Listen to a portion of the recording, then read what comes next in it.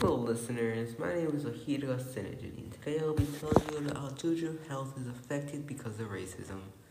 I will be talking about the mental and physical health that racism has on children of colors. I never really thought about how the long-term effects that racism has had on the physical and mental health of children. Can any of you guys think of one physical or mental effect racism can have on a child of color? And if so, can you list more than one? When I first asked myself this question, I could only think of depression, because it was the most obvious and basic one I could think of. And I was shocked at how I couldn't think of anything else.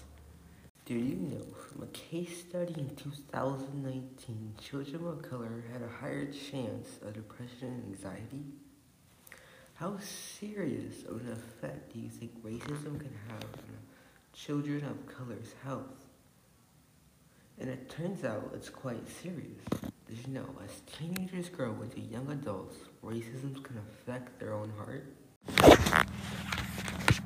I'm a person of color and I never really seriously thought about how racism has affected me as a teenager. Have you ever deeply thought about how racism affects children of color in your free time?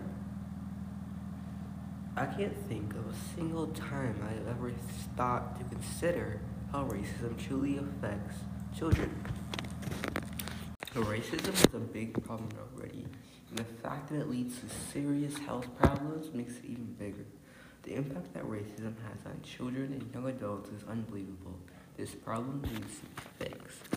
And although I only listed a few health conditions, there is more, and a little can go such a long way. Martin Luther King Jr. once said, "Our lives begin to end the day we become silent about things that matter." And this is where I say goodbye. And I would like to thank anybody who is listening to this podcast.